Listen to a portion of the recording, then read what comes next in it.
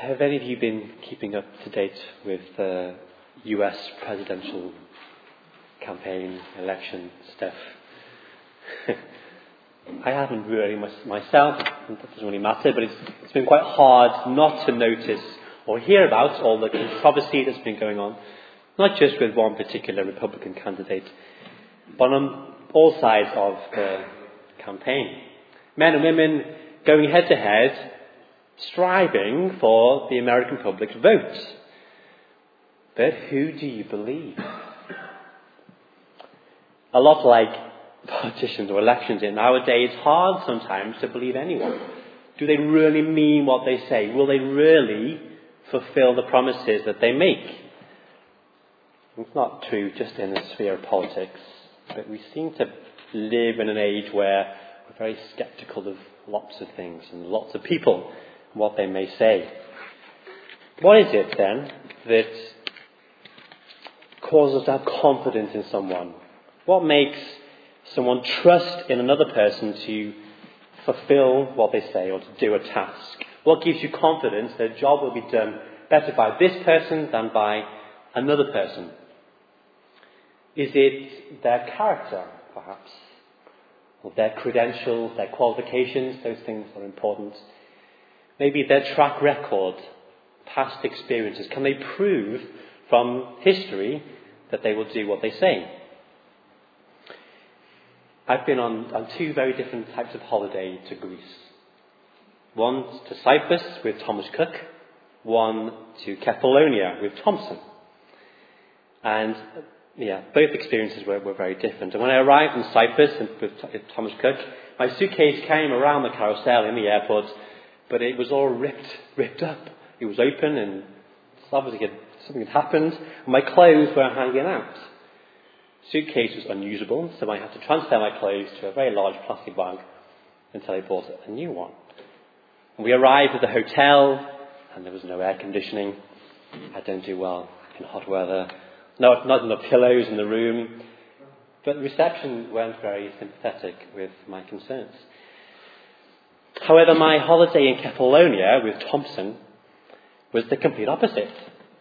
The hotel had air conditioning, but more than that, the customer service was excellent. So one day we went on a coach tour around the island, and I realised that we weren't going to get back to the hotel for our evening meal. We were running late. And so I went to the front of the coach to share my concern, and the tour guide said to me, "Don't worry about it, sir. We have already arranged a taxi to meet us halfway around the island. He will then take you the rest of the way around the island to a shortcut, and you will get to your hotel in time for your meal." Yeah. Very impressed. Without us even asking, they had anticipated the problem and solved it. So when it comes to, maybe in the future, booking another holiday to Greece, which company will I go with? Will it be Thomas Cook or Thompson? And as the BBC would say, there are other holiday companies available. Of course, it's Thompson, because they had a great track record. And it's amazing the difference that a good track record makes as you make decisions to think about the future. It's good when it comes to job applications. It gives an athlete confidence to enter a race if he has a good track record. And of course, it helps the public to have confidence in politicians if they have a good track record too. But what about when it comes to God and trusting Him, having confidence in Him, having faith that He will do what He says? He's told us what He will do in chapter 2, but can we believe it? Well, God's word should be sufficient for us, of course. But God's track record is also wonderful proof that God will do what He says He will do, and He will triumph in it. At the beginning of Habakkuk, if you were here, if you weren't here, look back at chapter 1. Habakkuk begins with this complaint. Why is God allowing the sin of His people to go on? Why doesn't He do something about the righteous who are suffering? How can He allow the wickedness just to go on and on? God then responds to Habakkuk in verse 6, and He says, "I'm going to raise up the Babylonians," this ruthless and impetuous people. And this then just confuses Habakkuk even more, and so he has a second complaint in chapter verse 12. He doesn't understand why God is going to use an even more wicked nation to judge a less wicked nation. It doesn't make sense to him. Well, as we saw last week in chapter 2, God then responds. He says that he will have justice, that all wicked will be punished, all those who have sinned will not get away with it. No one will be able to escape God's wrath when it comes. And God speaks this revelation. Look at chapter 2, verse 3. The revelation awaits an appointed time. It speaks of the end, and it will not prove false. Though it linger, wait for it. It will certainly come, and it will not delay. So God's final judgment will come, and of all the kingdoms of all the world, they will all fall. But as we saw last week, one kingdom will remain. Only one will stand. The kingdom of God. The kingdom of Jesus Christ. A kingdom full of people who are righteous. But righteous because of their faith in Jesus Christ. The only righteous person who has ever lived. So that was God's revelation. And so in chapter 3, we now get Habakkuk's response. Habakkuk's prayer to what God has shown him. He's heard of what God has done. This prophecy has been written down on a tablet. And some think that he's maybe also received a vision from God. God has shown him a quick whistle-stop tour of history and shown him what God has done for his people in the past. Shown his deeds, his track record. And Habakkuk records it for us in chapter 3. But he opens with this initial response, this prayer of worship. If we look at verse 1. A prayer of adoration, of praise to God. It's a prayer, but it's also a song. A prayer of Habakkuk the prophet on Shigionoth. Or however you say that. What on earth does that mean? Well, it may probably is a musical term of some sort, and it may well simply mean to be played on string instruments. If you flick right over to the very end of the book, end of chapter 3, we see there for the director of music, on my stringed instruments. Possibly. Well, as we get into this chapter and look at Habakkuk's prayer, his response to what God has done, what can we learn? How should we approach God? How should we view the church? Thinking back to week 1 and possibly what God is doing in the church. How should we face the world around us, a world that's in opposition to God? Does Habakkuk have things to teach us? If we're people who are wanting to, like Habakkuk, live righteous lives, trusting in Christ, but doing that in the face of opposition and doing that in the face of a compromising church, what do we learn? Well, I think broadly 2 things. Firstly, worship. Our response should be worship. We'll get into what all that means. Worship the Lord for what he has done. So thinking of what God has done in the past. But then secondly, from that, trusting in the Lord for what then he will do now, but also in the future. So how do we live? How do we live in the light of God's justice? Through history, what he promises to do in the end, and now. Let's read from the beginning again, chapter 3. Verse 2. Lord, I heard of your fame, and I stand in awe of your deeds, Lord. Repeat them in our day. In our time, make them known. In wrath, remember mercy. Habakkuk begins with adoration, with praise, as he responds to God. But what leads him into praise and adoration? It's his recollection, his vision of what God has done from verse 3 onwards. Habakkuk worships in response to what God has done as he remembers his great works. We'll not go into too much detail on all these verses, but scan through them again with me.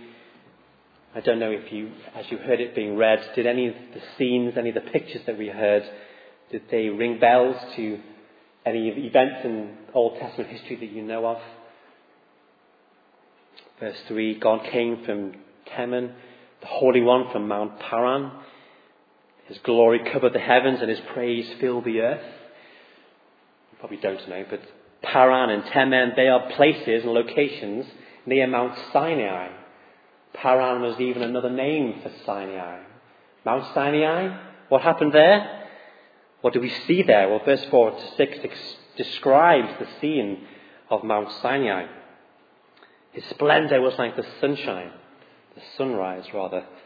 Rays flashed from his hand where his power was hidden. In verse 6, he stood and shook the earth.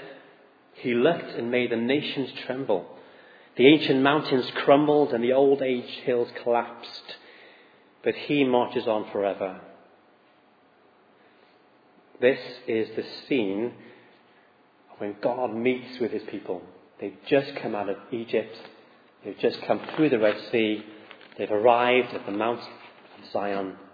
And God has come down. He's come down to make a covenant with his people. He's come down to call them to follow him, to be his special people, to live holiness. And if you read Exodus 19, where this is recorded, you get this incredible picture of the mountain that's on fire, thunder and lightning that are striking, and the mountain shakes when God speaks. This incredible picture of the power of God. His people have already seen it through the plagues in Egypt and through the dividing of the Red Sea. And all of these scenes and all of these rumours that were travelling far and wide were enough to make any nation tremble. Who is this God, the Lord of Israel? We thought about the destruction of the Egyptians, the whole mighty powerful army that was just destroyed and wiped out in the Red Sea. And Habakkuk here asks some rhetorical questions in verse 8. He says, were you angry with the rivers? Was your wrath against the streams? Did you rage against the sea when you rode your horses and your chariots to victory? What's the answer? No. This is no war between simple pagan gods, the god of the sea and the god of the sun. Pagan nations would worship creation, but here we have the true God, the God of creation, using creation as his weapon against his enemies, the true power of the true God. And Habakkuk is seeing this, seeing God's work in history. But it's not just at Sinai that he sees this, but there are glimpses of Joshua when he goes into the land, for example. Do you remember Joshua 10? The fighting and the sun and the moon stand still. Verse 11. There are allusions to the judges, to those very first leaders of the nation when they got into Canaan. Verse 7 describes the scene with Othniel. Verse 14 describes Deborah. These are all judges, people who led the country. And time after time, God comes and he judges his enemies. And time after time, God saves and delivers his people. And so as Habakkuk sees these events in history, time after time, he sees that God has proved himself to be the true, the sovereign God, the just God, the one who destroys his enemies and rescues his people. I'm sure Habakkuk would have been familiar with these histories. He would have read them in the Word. But now he's got a glimpse of them in a vision. And as he recalls God's work, what's his response? It's worship. It's thanks. It's praise. It's adoration. It's standing in awe of God, of who he is and what he's done.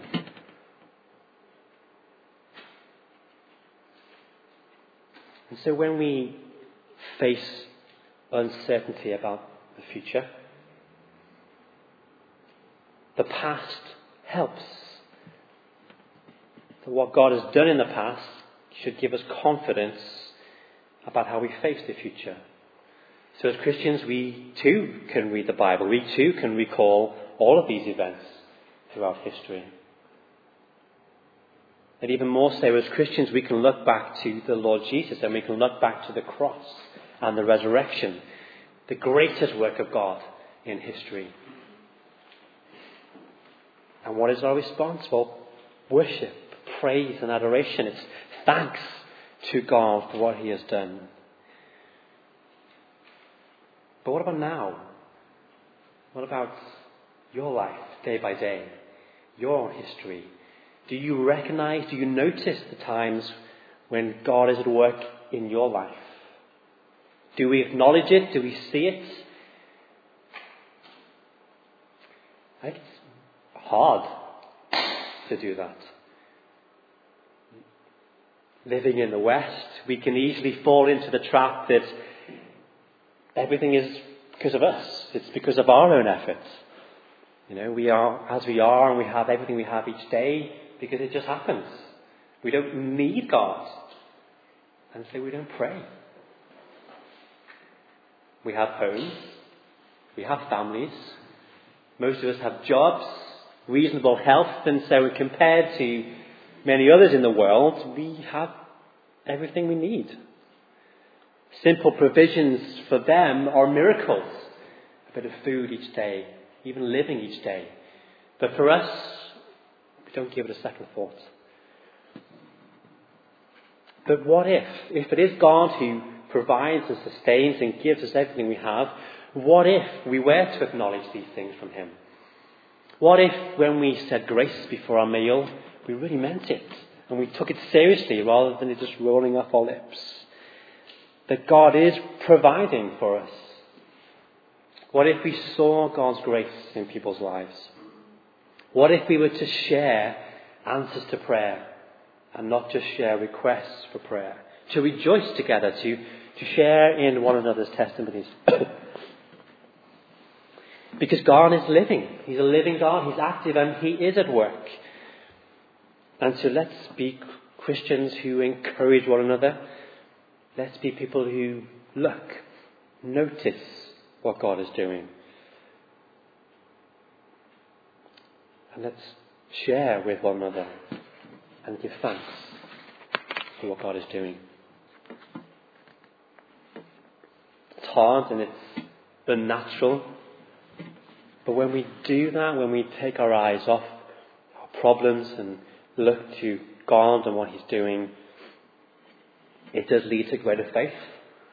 But firstly, it leads to worship, as it did for Habakkuk. His opening lines, verse 2, Lord, I've heard of your fame, I've seen all you've done, and I stand in awe of your deeds.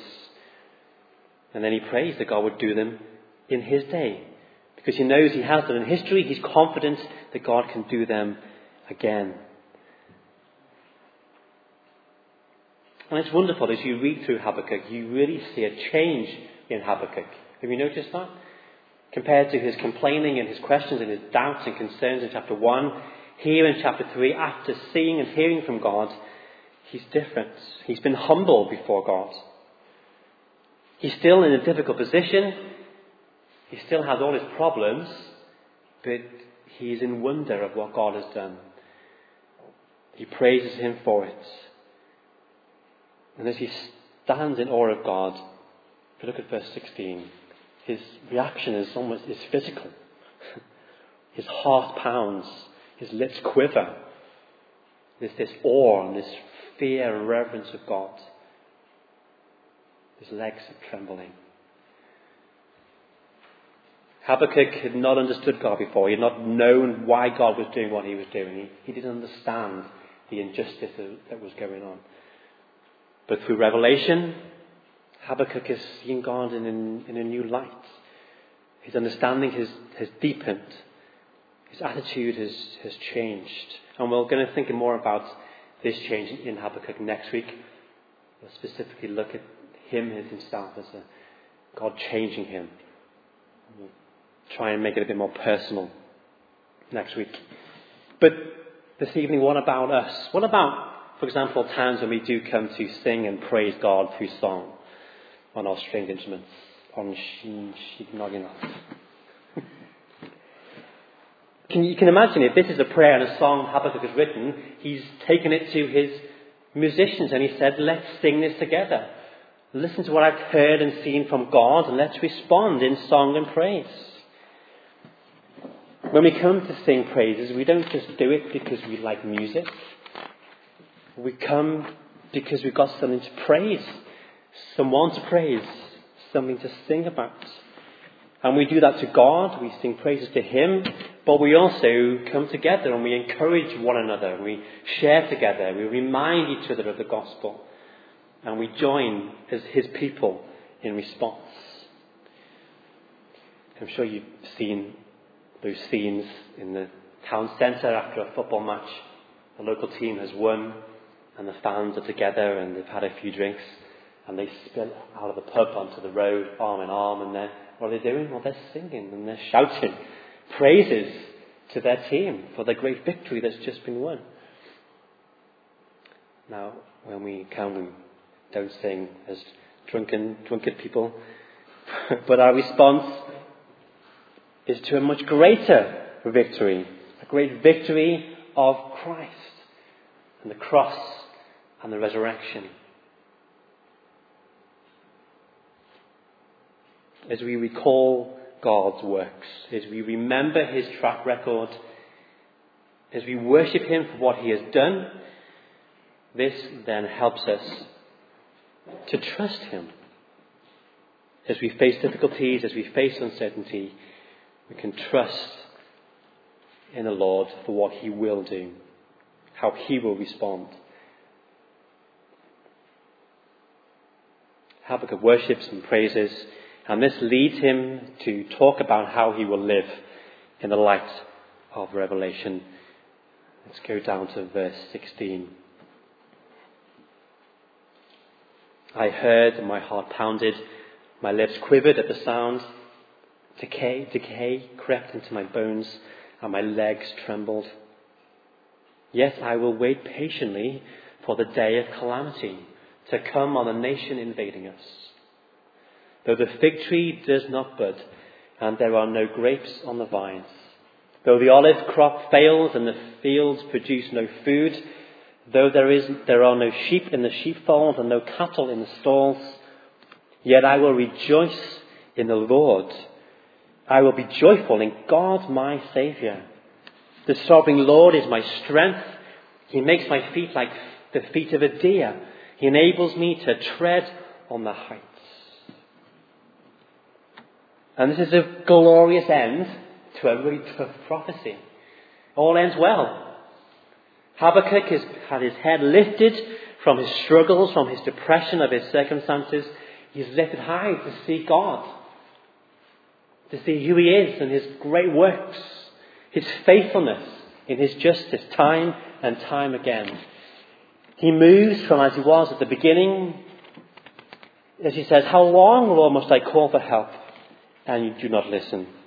Or cry violence and you do not save? But now, in verse 16, he says, I will wait patiently. I will wait for the day of calamity to come. He's waiting for God. He's trusting in God. What does waiting for God mean? Well, it means that it's not about Him. It's not about what He wants at His time and His way. But it's submitting to God, to His program, to His time. It means that He's not seeking vengeance.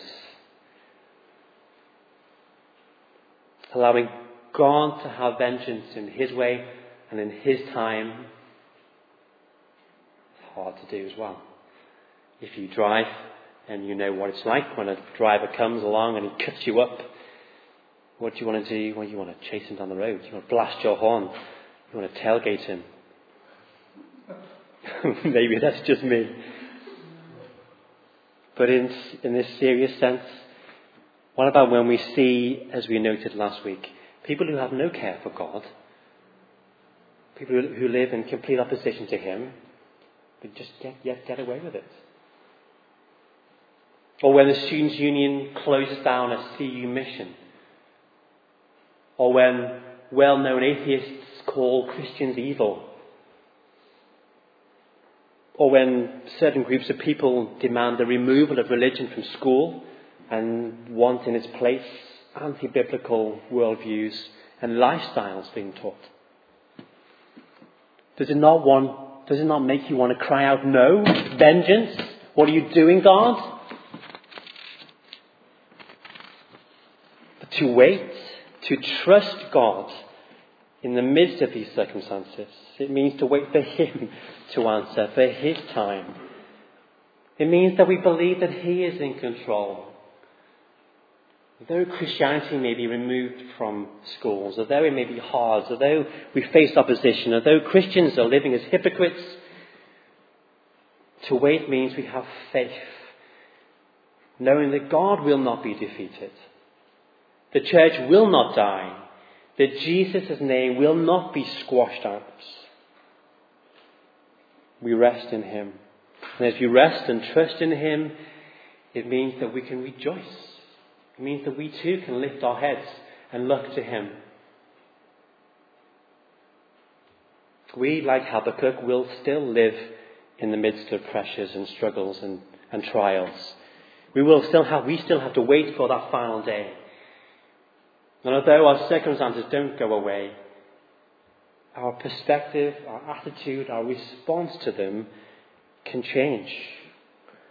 And so as Habakkuk says in verse 17, as he describes his situation, though the fig tree does not bud and there are no grapes, olive crops fail and the fields produce no food, there are no sheep and no cattle, yet I will rejoice in the Lord, and I will be joyful in God my Saviour. Although Judah is expecting Babylon to come and destroy it, it is already suffering barrenness and lifelessness.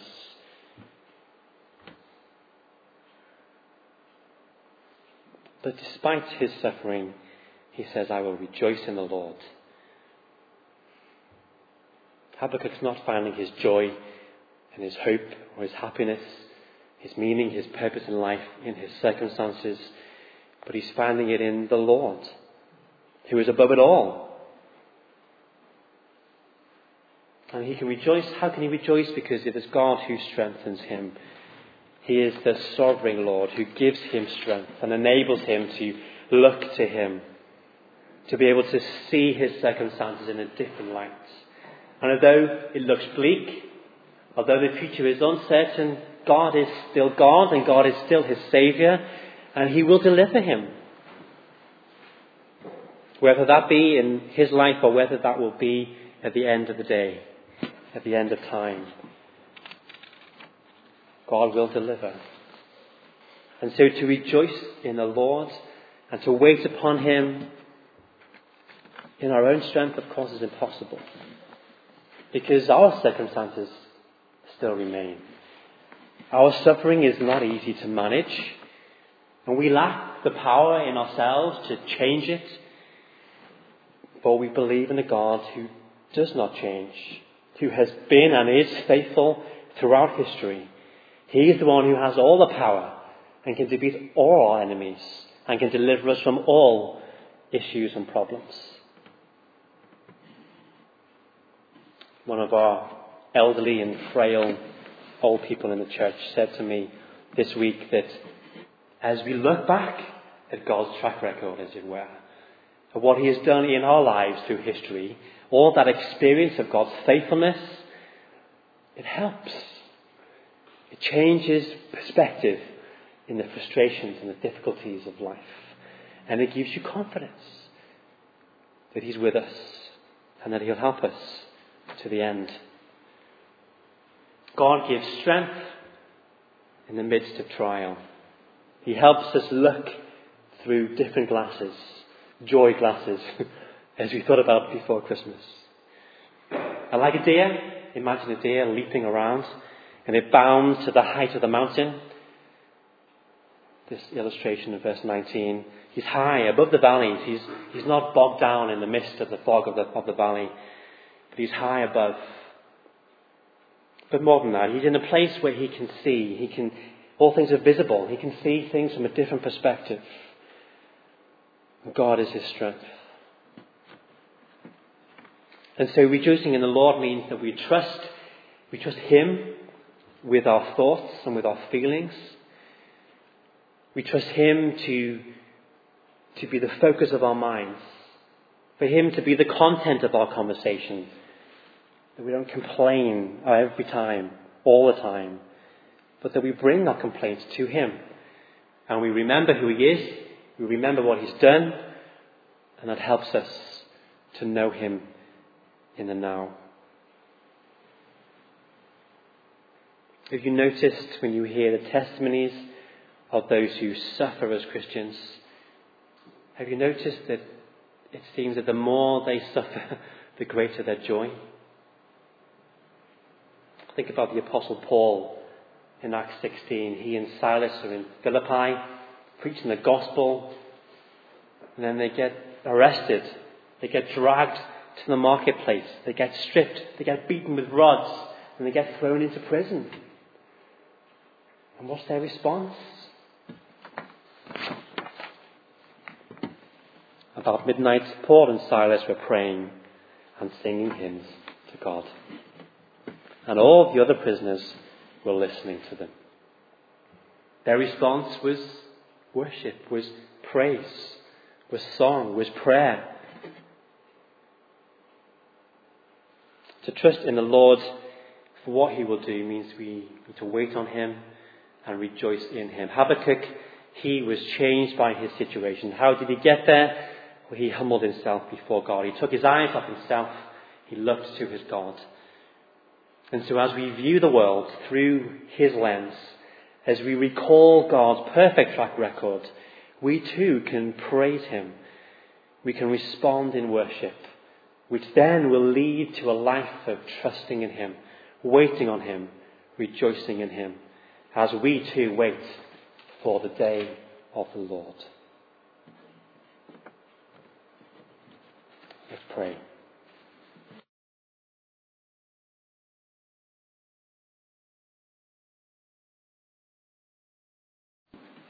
Heavenly Father, we thank you so much that you are a God who has a perfect track record, that you are faithful and have been faithful throughout history and are today. Thank you that we can look at our own lives and we can see how you have been at work, encouraging us and shaping us and providing for us and saving us. And Lord, as we face difficulties in life, as we think of the big picture of our nation and of our time in the West, as we think perhaps the time when you may be disciplining the church, as we face opposition in the world, how do we respond? May we respond in worship as we recall who you are, as we see what you've done, as we hear the promises of what you will do in your great justice.